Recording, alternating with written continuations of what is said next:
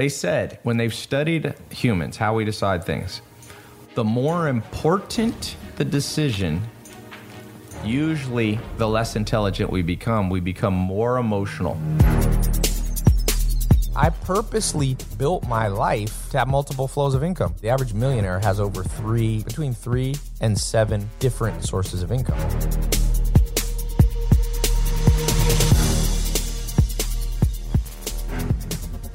In the Wharton book, Making Decisions, let me read you something that's fascinating, okay? There's multiple ways the human brain, you're going to decide. And if you think about everything, every good or bad thing in your life is going to have hinged on some decision. Who you marry, what political party you vote for, in this case, whether Robert E. Lee should be taken down, the decision you make on what you believe on that, what career you choose, how you invest your money in the stock market, that's all a decision. The opening chapter of this book is a Danish proverb. He who has choice has trouble. Remember, write that down if you're taking notes. He who has choice has trouble. What does that mean?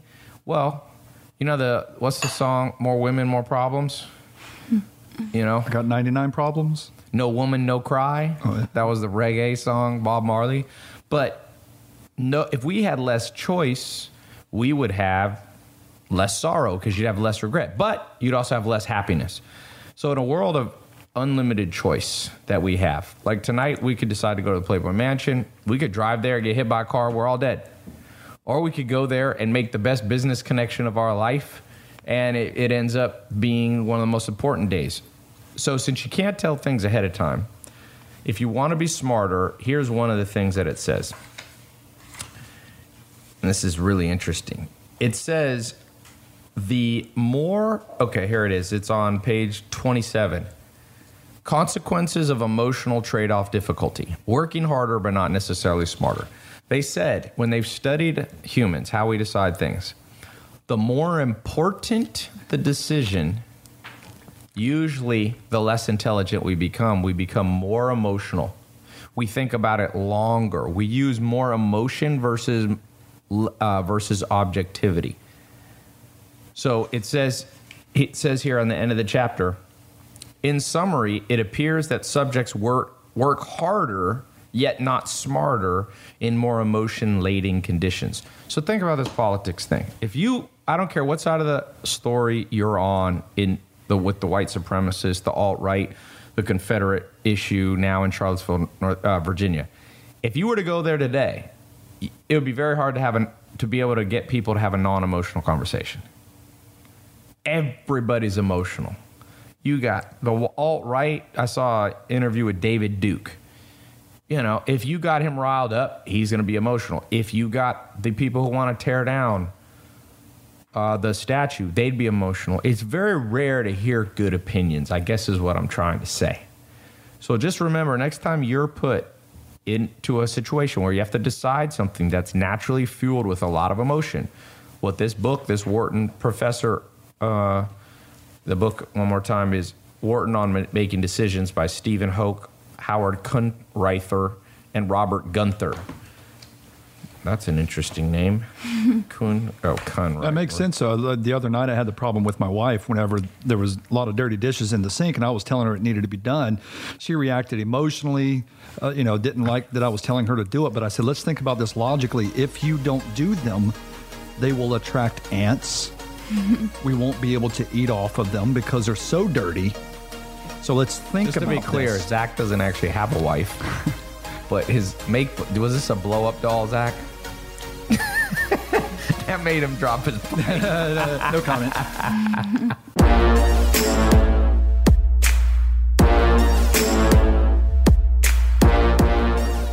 One of the best ways to make a decision is not to try to figure out which way will turn out the best, but it's called regret minimalization. It's interesting. This book talks about it, and that's actually how Jeff Bezos decided to start Amazon, by computing the decision whether quitting his job was smart because of the amount of regret he would have. So let's say anybody here asked me, Ty, should I marry Susie? Should I quit my job and start this business? All that kind of stuff, okay? and you don't know what to do. It's a tough decision. Maybe you want to move. Maybe you've always wanted to move to California, and now you live in, Nebraska, and you're like, I've always wanted to move to California. If you want to be super intelligent, like we're talking about, this book, Super Intelligence, this book, Making Decisions, better than trying to go, well, if I stay in Nebraska, I have this job, and you make a pro and cons list. Well, that's okay. Pros and cons. Okay, if I go to California, maybe I become this, and I meet this person. But no, both of those outcomes are not guaranteed. You could move to California, get run over by a car. You could stay in Nebraska and get run over by a car, right? You'll never be able to tell ahead of time what the right decision is. But you can ask yourself this. Which one will cause most likely the most or the least amount of regrets? Moving to California and staying in Nebraska. And that's called regret minimalization. So write that down. If you want to be super intelligent, if you want to make good decisions, this is really, by the way, what AI, artificial intelligence, is about. Those machines make decisions. There was this computer that beat Kasparov, the chess master, the grandmaster. That it just made decisions smarter than he did. So your life is like a chess game. You're either making smart decisions, and you got to know how to do them. And the second you go, just ask myself, will I regret this likely? Will I likely regret this or not? So let's say on little decisions, someone says, yo, Zach, let's go salsa dancing. And let's say Zach's never been salsa dancing. You got to ask yourself, will you one day look back when you're 80 years old and be like, now I'm old, I can't move around. I wish when I was young I had gone out and maybe gone more salsa dancing or had more fun. And the odds are you will. You'll regret that. It's funny. Girls that are pretty are always like, these guys always DM me in my inbox. So I go out and people yell things at me. And I'm not condoning that guys do that. But you got to realize that one day, if you talk to a woman who's 70 years old, I've heard older women say this. Man, when I was young, guys used to be after me. I'd be, calling me, following me home, They pinch my tush. Yeah, thank you, Zach, for the southern. But the point being is, be careful of shying away from things that one day you might regret shying away from. What are the things that mostly people regret when they die? What have you heard, Zach? People die, they say, I wish I would have traveled more. Okay. Survey says? Ding. Kate. When after that certain someone they're always too scared to talk to. There you go. Going after somebody like, in your classroom, at your work, but, next door neighbor, you think they're cute. But I should have pinched her tush. No, don't pinch their tush like Zach says. No, I'm kidding. Zach thinks he's Hugh Hefner because he's in a robe right now. So what else? What some other brainstorms? Taking more chances, Fidencio says. I should have gone skydiving. Skydiving. And see, I don't regret that. Someone said following your dream, but be specific. What kind of risks? People say risks. What else? Smashing, somebody said. Okay, dating more women. Well, changing that to dating more women, not smashing. Learned more. Drugs. You mean you'll wish you had done more drugs or less?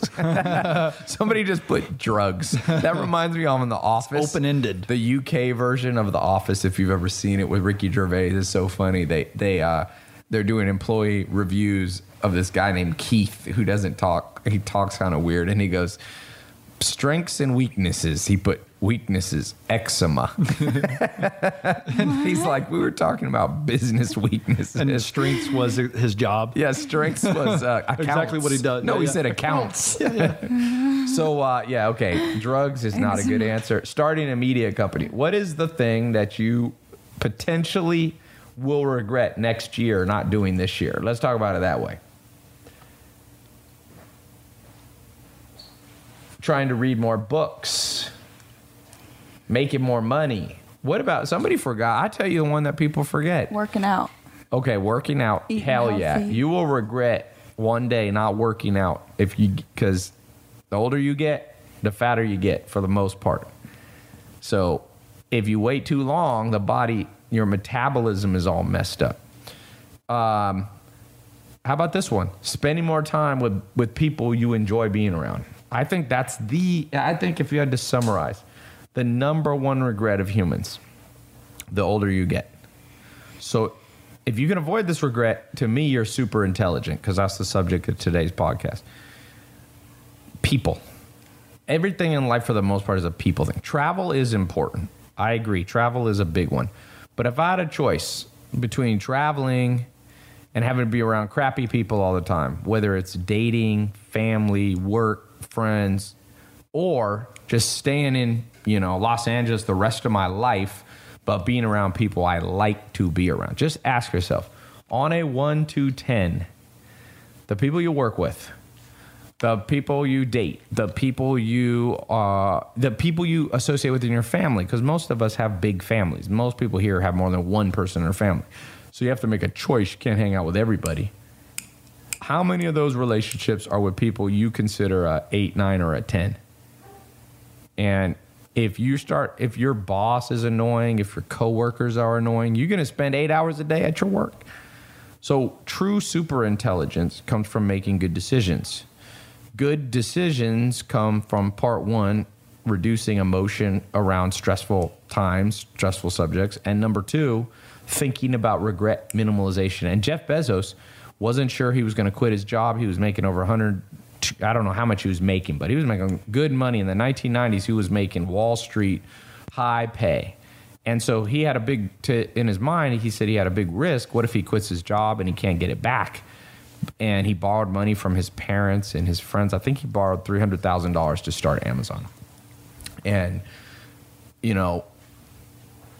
was that going to be a big risk or not? And I think he made the right choice, because right now he almost passed Bill Gates. Is he the richest man in the world right now? Kate, Google. Let Kate. I don't have my phone. Oh, for a matter of minutes. For minutes, but he's number 2, and he's a lot younger. What's he at right now? Jeff Bezos. So imagine if Jeff Bezos had not made the decision to quit his job, start Amazon. Somebody else would have done it. I guarantee you somebody else would have made that money. What's he at? It's Bill right now. By how much? What are they at? Bill's showing as 86, then Warren at 75.6, and then Bezos they've got at 72.8. Yeah. Well, he's still very rich. He has $72 billion. 72,000 million. Wow. Okay. Someone said, Kate, are you going to die of boredom? No. Kate's just shy. She listens, but I talk a lot. I'm on camera. Kate is shy. It's funny. Kate thinks she's an extrovert, but she's such an introvert. It just takes me a while. Kate. Open up. That's the definition of an introvert. I stand against the wall until I get comfortable. Then I move to the center of the room. I'm not an introvert. I'm just introverted. Whatever.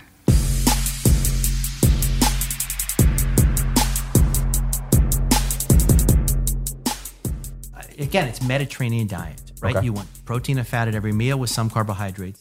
Simple. That's What it. is the Mediterranean? Eat real food. What's the breakdown? Do you know roughly? Is it a 30-30-30 kind of breakdown? Your body's pretty good at deciding what to absorb. Okay. And so, what do I eat? Breakfast, I alternate between heart-healthy eggs, between, yogurt one day, hard cheeses the next day. Lunch, I have a salad with protein on it. Dinner, I have a protein, predominantly fish and chicken. Once a week, I have grass-fed beef and, lots of vegetables with it, olive oil, all the good oils. Have a glass of wine at night, and that's a healthy diet. What about coconut oil? This has been in the news because coconut oil, it seems like it vacillates between coconut oil is the greatest thing for you, and then this new study comes out and it's so bad for you. There's no study showing a real benefit to coconut oil. Coconut water is a whole different thing. In World War II, we didn't have blood for transfusions. We actually went right from the coconut to the vein. Because coconut water has colloid and electrolytes. It's very similar to human plasma. When you drink a glass of water, it distributes throughout your whole body. When you drink coconut water, it stays inside the blood vessels. So one glass of coconut water is like 2 or 3 bottles of regular water. But let me bring this up. So Chris Paul is a friend of mine. He plays pro basketball now for the Houston Rockets.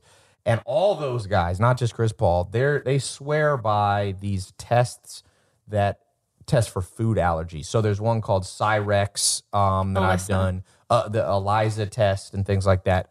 Have you, and it makes sense to me that people are different. Now, I did a Cyrex test for my own blood, and the most fascinating thing is every single thing that I don't like, I'm slightly allergic to. So, for example, steamed tomatoes. It's bullshit. So you think it's BS? It's not that I think it is. That's what the data show. Okay. So Hippocrates, 2,400 years ago, used to keep a diary. He'd eat something and see how he felt. If he didn't feel good, he didn't eat it anymore. Listen to your body. These tests don't make any sense. And there's somebody trying to make a buck off you, but there really is no data behind them. Interesting. If you eat milk and you don't feel good, don't have milk. Yeah. If you eat, whatever it is, just listen to yourself. That is the best way to do it. Unfortunately, we don't have the technology now to find allergies in the blood very well. Yeah, true. But the body, it's tricky because modern food tricks you. If it's any kind of process, for example, coconut water. Some coconut waters have added sugar. But the key is eat real food. Don't eat the processed things. Okay. Don't take the supplements. Don't take the vitamins. Don't take the pills. Eat real food. Isn't that Dr. an Agus amazing says industry? doesn't take vitamins. I'd like to, if I could, real quick. Vitamins just. I listen to my body, so I'm really interested. I want to get back. Sorry. I heard a I don't laugh. think my mic is working, No, so it's I'll on. use this one real quick. I want to get back to what you said about wine. You Yes. said you do wine every night, and I really like. Oh, I thought you were saying that I whine. And I'm like, No, I just wanted to bring it back Yes. to. I listen to my body. My body says have wine a lot, so I didn't know how much wine you recommend. So consuming. alcohol is a depressant, right? When you drink a bunch of alcohol, you fall asleep. Then 3-4 hours later, you wake up again because you get a rebound surge in adrenaline. Alcohol has health benefits. There are clearly cardiovascular benefits. In women, it slightly increases the risk of breast cancer. You don't want to drink too much. It's moderation. So if alcohol is affecting your sleep, you're drinking too much. So I know if I have more than 2 glasses of wine, it affects my sleep. So I try to stop at 1.5 glasses. Can you do that, Zach? I mean, that's another podcast that deals with self-control. He didn't say 1 gallon. He doesn't stop at 1 gallon. Now, one of the things, I think the most confusing thing for people watching and for myself is that every piece of science, when you read a scientific report, it seems like within 6 months, the opposite comes out. So I've seen things that say wine are amazing for you, and I've seen other reports that say the benefits don't outweigh the negatives. Do you think that part of the answer could be wine's better for some people and should be avoided by others? Oh, no Same question with about coffee. it. If you have a family history of breast cancer, you have wine, you're going to increase your risk of breast cancer. That's real. And so everything is contextual. Right. And you're right. The media take things out of context all the time. A study came out 6 months ago, and the headline was, meat causes cancer. So what the data in the study show is that processed meats every day Yes. for 20 years raise the rate of colon cancer from 4% to 5%. Wow, that's So- it? Process. So it's real, right? Meat does cause cancer. But first of all, if you have processed meat every day for 20 years, a hot dog a day for 20 years, Yeah. you have a psychological problem. That's totally different. But to the Or average you live person, in Arkansas. this headline was irrelevant.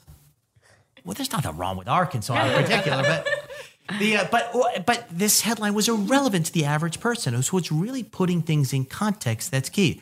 But the other point you made, I think, is critical, is that 80% of scientific studies after 10 years are disproven. So it matters where the study is, who did the study, what journal it's in, and that is critical. So if you read a study on the internet, because you're going to find everything on the internet, and you don't see it the next day in the New York Times or Time Magazine or on CBS, I do the CBS Morning Show. If we're not talking about it, it probably isn't that accurate or that important. So if it's Harvard and it was done on 10,000 people, it's probably a lot better than if it's, a food company that commissioned a study to back up. There are lots of medical journals where you pay a fee and Yeah. they publish your paper. Ooh, Yeah. fun. So nobody looks at it and it just gets, well, I have a published paper. Yeah, but it's in a journal you never heard of. Yeah. If it's not New England Journal of Medicine or a journal title you've heard of, it's probably not that significant. Now, why do you say that supplements are worthless, all of them? I know some would obviously be. It's not me saying that. It's the data But saying that. is there no data that shows people benefiting from supplements? There is yet to be a study in the history of man or womankind showing a vitamin or a supplement having a benefit to a normal individual ever. But what about if somebody's sick? Do any of your friends have scurvy or rickets or beriberi? Yeah. So if somebody is sick, in general, there are medicines that have been shown in randomized trials to have benefit. I don't know right now of a supplement that works in those situations or a vitamin. I wish there will be. And I'd be the first to say, do it if there's data behind it. So can I play devil's advocate? So Yes. I one of my first businesses was in agriculture and the food business. In the United States, every animal that's raised that we eat, whether it's dairy or beef, the farmers supplement. Now, there's no placebo effect on animals. The USDA recommends it, whether it's a mineral mix for every single cow that we're eating. Is the USDA and all their science, because farmers are the cheapest people in the world, are they all misguided? They should just shut off all. They're supplementing animals because they want them to mature quickly so they can take them to market quickly. They don't have to wait 5 years before they sell them. Not growth acceleration. I'm literally talking about multivitamins. Well, they're putting them in a confined area and using food that's processed and dried, and they're not going to. Normally an animal has a taste. They need salt. They go and they find a rock that has salt on it and they lick it. In the setting of a caged animal, they don't have that opportunity, so you have to supplement them. So it's a little bit different. And these are inbred. We're not inbred. We have the ability of listening to our body and taking what we want. And in general, we have a pretty well-rounded diet in our country where we're getting almost all of the nutrients we need. Again, I challenge you to find a friend of yours that has rickets or beriberi, or to show me a study in a randomized way that showed a benefit. And they're all done. Right. There was a study, showing that if you give a woman over 70 increased vitamin D to increase her level, you increase the rate of bone fractures. You don't decrease it. If you give a man vitamin E to prevent cancer, you increase the rate of prostate cancer pretty dramatically, almost 16% in the study. And that was a $300 million study.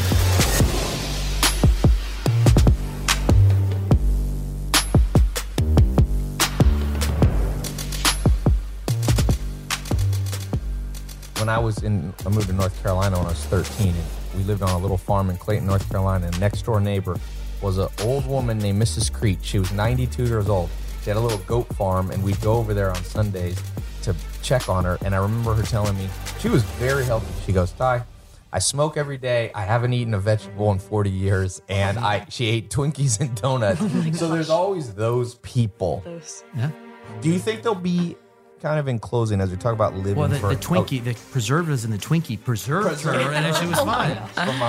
No, but do you think in the future one of the ways we'll be able to live longer or potentially, quote unquote, forever, is going and looking and sequencing a Mrs. Creech and going, what the heck is going on? Can we put this into everybody? No question about it. I think looking at extremes is going to be very important. Yeah. Outliers, as we call them. Yeah. The other is, you're going to see very soon in the next year, watches come out where they can measure things like insulin and cortisol through the skin. Yes. So you're going to start to see how an individual food affects you. Yes. How going to sleep early or late affects you. And so all of a sudden, you're going to personalize what you do based on real data, not based on the hocus pocus of some of these tests out there, but based on real data. And to me, that's going to be powerful.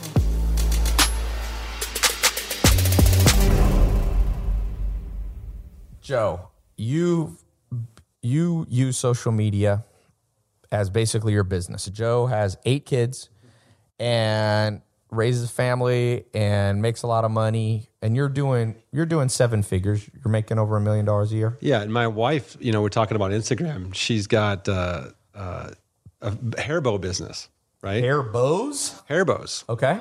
So she does. She's done over $1 million of sales a year, really since 2014, selling hair bows that through Instagram.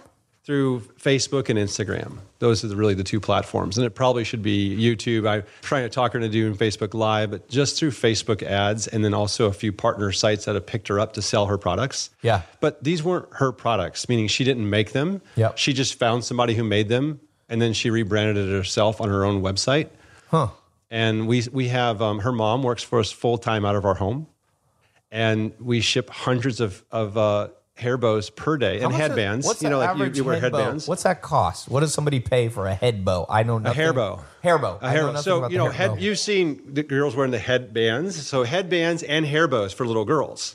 Okay. So she started this business because she was buying hair bows for our daughters, and she was paying an astronomical amount of money for what she felt like she should be paying. She's like, I'm not going to pay $20 for a hair bow. So she found them for like, 20 cents, right? Overseas. She found, she had to test different distributors. She ended up coming up with some of her own designs, submitted her designs. They would manufacture and make them, and they would ship them over to us, which is how it works So it's today. a drop shipping type business. It is. However, we drop ship it from our own house. So you're getting Yeah, inventory. that way the customer gets it faster. Right. I'm not against the drop ship lifestyle. Right. But it does take longer for a product to come from like China. Yeah. If you're doing it that way. So what we do is we bring all the inventory in our home. She has her mom work full time, pays her a full time salary. It's our way of giving back to her mom as well. Her mom does a fantastic job, sends out hundreds of hair bows and headbands per day out of our home. That's awesome. And she started Creating money out of nothing. It's actually where I started my testing of Facebook advertising as early as like 2013. I was trying to figure this out. And when I actually was able to show how that worked in social media, Facebook advertising, then I took it to the businesses that were part of my agency. I actually started with the hair bow business and then went to I actually remember going to the restaurant and saying to them, it works for my wife's hair bow business. Yeah. It'll work for your restaurant. And they believed me. They believed, okay, I think it'll work. And then we tested it and it worked. And then it became turnkey for the restaurants, which is how I got the restaurant niche in my agency business, because I had all kinds of businesses like speakers and authors and so forth as clients. Right. Many of the authors you've read have been my past clients. But to get in the restaurant niche, it came from Facebook ads. So Joe, just so you guys know, I told you there's 3 ways you can make money from your social media. One of the ways that you can make money, it's actually number 3, is you can do the social media marketing for authors, for restaurants, for doctors, for dentists, for landscapers, for construction companies, for comedians like Zach, for celebrities, for rock stars, for rappers. Like, there's a huge market for that. And for those of you who want to know more about that, if you go to tylopez.com, my website, there's a social media marketing agency link. So now there's basically 2 different programs that I have if you want access to them. The first one is how to build a social media marketing agency. And Joe is one of the teachers there, teaching how he's making $1 million, over $1 million a year, not even counting his wife's stuff, working from home, We both work from home. Working from home, employing family, 8 kids, living a great life. So that's one. And the newest program that I just launched at tylopez.com/secrets is how in the world can you sell your own products or be an affiliate using Instagram.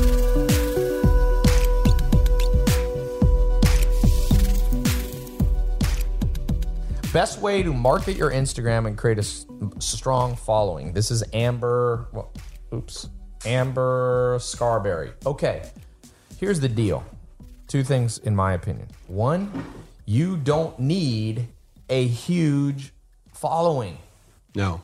On That's Instagram, correct. 10,000 followers, even 5,000 followers, you can start making. I mean, I've seen people making my wife's only at 15,000, which is a lot, but it's not significant, right? Yeah. So she's at 15,000 Instagram followers, but she's over 105,000 on Facebook. Yep.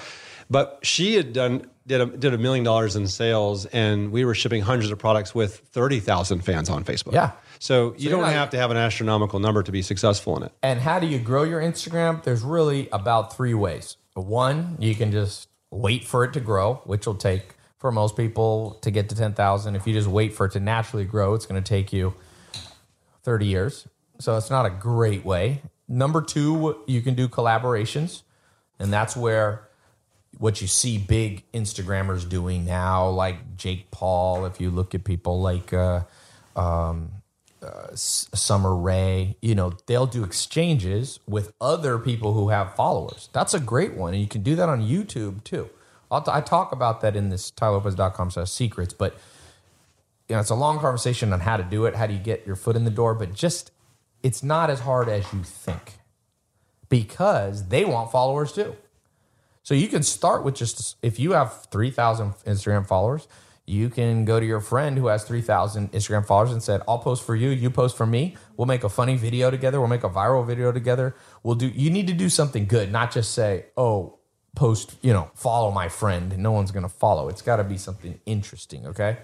So that's the second way. The third way you can do is you can do paid advertising or paid giveaways. And I've done all of these. I've let in 2014 or 2013, I had, 1,000 Instagram followers, and now I have 2.4 million Instagram followers. Same with YouTube. In 2014, I had like 100 subscribers. Now I'm like, I'm almost at 1 million. I'm like 9,900,990. Literally. That's amazing. I need 10,000 left. But you don't need that much. Now, somebody said paid advertising is expensive. No, it's not. But if you can make your money No, back. it's not. Yeah. Now, Joe's an expert at Facebook. You were telling, we were just talking about this restaurant that you were only spending $1,500 a month, and how much sales were you generating for them? Over $100,000 a week ultimately, but initially it went right to 90. But how much did you add? They were doing some revenue. They were doing 77,000 a week So you added about 25,000 of per revenue week. That's per week. 100,000, $1 million per year. $1 million per year, and you only spent about 20 grand for Correct. them. But let me also address this, because when someone says social media is expensive or the paid advertising is expensive, they don't get it. Okay, so I don't mean that to be harsh, but let me look at it like this. My wife's business, when she started doing the hair bows and headbands, she got the idea because she had a background in eBay. So she was an eBay power seller, which a power seller, I think, is somebody who's did $100,000 in sales on eBay and beyond. They become a power seller status. This was back in the day when I first met her. That's how come I knew, hey, this one's for me, right? She's super ambitious and she's entrepreneurial. Zach, you need a power seller. Yeah, go get a fight of eBay Bring power them on. seller. Zach's looking for a sugar mama. Right. So for almost a year straight, we never spent more than 10 or 20 bucks ever in a day. And the average we spent on Facebook advertising for our hair bow business was $5 a day. Wow.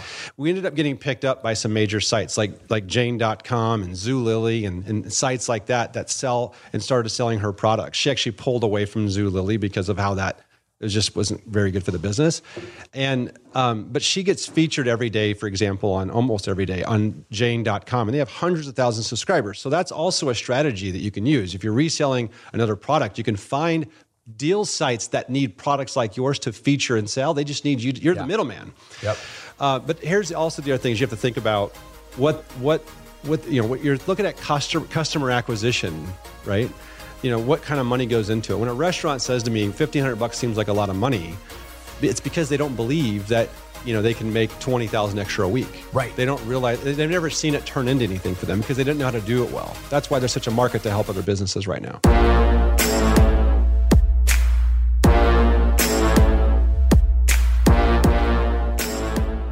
Sam Kellogg said, Ty, I'm definitely a hater, or I'm honestly a hater, so prove me wrong and tell me how you made your money. Well, I just told you at the beginning of the show, I've done 40 or 50 million just from social media. I own the biggest book club shipping company in the world, Mentorbox. It's a club. Amazon's the biggest book shipping, but besides Amazon, it makes about 50 grand a day now. I own a company that helps with sleep stuff. We're just expanding into mattresses now. I owned a wealth management company. We manage about $100 million for people.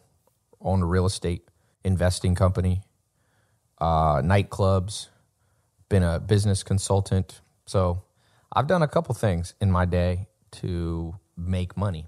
And sometimes people go, it's funny how people want to know like one thing. They're like, Ty, what's the one thing? I don't understand how you made money. And I'm like, I purposely built my life to have multiple flows of income. The average billionaire has the average millionaire has over 3, depending on what study you look at, between 3 and 7 different sources of income. I own an apparel line. In fact, today, if you saw my Snapchat, Charlotte is launching a new line of T-shirts and fitness apparel. So, man, my one thing that I'll tell you, and Joe and Zach and McKenna will probably agree with this. People have different personality types. My personality type is a little bit ADD, but you don't want to be too ADD or you'll be broke. But I get bored if I do the same thing for too many years. I have to switch. So what I do now, because I got a little smarter, is I found people who love to do one thing for 10 years in a row. I put them as the CEO of the business. I get the business off the ground. With Mentorbox, let me just tell you this. People ask me, like, what's your favorite company you've ever launched? Is Mentorbox. Let me tell you why. Mentorbox doing about between 40 and 50,000 a day in revenue. It's profitable every day too. So there's cost to that. It's not all profit. Doing some paid ads. Yeah, we're doing paid ads. It's fascinating. We're now going into corporate sales. It's kind of like the Netflix for books, right? That's what MentorBox is. But Alex, my business partner, I told him on day one, you do all the work. I'll come up with the ideas and the big picture. And he goes, okay, I love that. And I was like, great. I love that you agreed with that. And so I do 1 hour a week, and it makes over $1 million a month. And I'm sorry, 1 hour a month. I put in about 12 hours of work, maybe 15 or 20 hours in the last year. And, it's doing over $1 to $2 million a month in revenue. That's my favorite business because I got 10 times the result with 10 times less work. And a lot of people that are watching this are getting advice that life is just about grinding it out. And, there is truth that you will need to grind. There is truth that you will need to put in hard work. But smart work, where you use your brain, always beats hard work. And so when it comes to social media, for example, how did I figure out how to make money with social media? And, Kim Kardashian got on the cover of Forbes. She made $50 million, they said, from social media. And, she did that in 1 year. I did it in 2 years. So I'm not as big as Kim Kardashian, but I've done a lot. You don't have your own emoji yet. I don't have my own emoji. Well, but let me just, to be fair to myself, Kim started in 2008, and I started in 2015. Nice. So now I'm not the best. I'm not trying to brag. What I'm saying is you should have hope. 2 years it took me. So even if you don't have the same success level as me, it's not hard, in my opinion, for me, if I had to start over, to make $100,000 a year, which is a great living. I mean, to make $8,000 a month from social media is child's play. I had earlier this year, I had Liz on. It wasn't a podcast, but I had her on my Snapchat. She's, 30 years old. She was born in Mexico, came to America. I didn't have much money. And now she makes $500,000 a month drop shipping on Amazon. Wow. She drop ships. She drop ships cosmetic stuff. She has quite a few different businesses. So it's huge. It is huge. And the main thing holding you back is not knowing the strategy. And there's a good book. It's the 4 Pillars of Execution. I posted like how to do stuff. And you have to realize part of execution is strategy. So some people go, just dive right into it and just launch your business. And I see people doing that with social media. They go, Ty, I'm just going to make money with social media. I'm just going to do whatever. I don't need to read any books. I don't need to take any courses. I don't need to learn from any mentors. And I see them like 5 years later, and I'm like, what is wrong with you? You haven't grown at all, So I'm all about growing as quickly as I can that's healthy. You can grow too fast. I've actually had businesses that made too much money too fast, and you end up misspending it or you just get lazy. But you want to do it as fast as you can. That's the key. For some of you, it's going to take you 20 years to become a millionaire, if that's a goal of yours. And some of you will never become a millionaire, even if you want to, because most people are dumb. There's a lot to be said about learning your type of routine as well, knowing how you learn. And so how do you learn, McKenna? Well, I know I'm a little bit sporadic, and that's fine. It kind of works for me to go off a whim unless it's with training people, because I'm on a schedule, they're on my schedule and all that. But with learning, I can be looking into a couple things at a time, and I actually try to do it first thing in the morning, read, write, and meditating, by the way. If you don't meditate, you probably should. Zach, do you meditate? Your thoughts a little bit. Do I meditate? Yes, every day. Meditate or meditate? Oh, meditate. Meditate. Yeah. Usually if I'm high, I end up meditating. Zach never gets high. Because I just sit there and drool. Zach gets drunk. No, I do meditate. Yeah, I like meditating. Yeah. Organize your brain a little bit.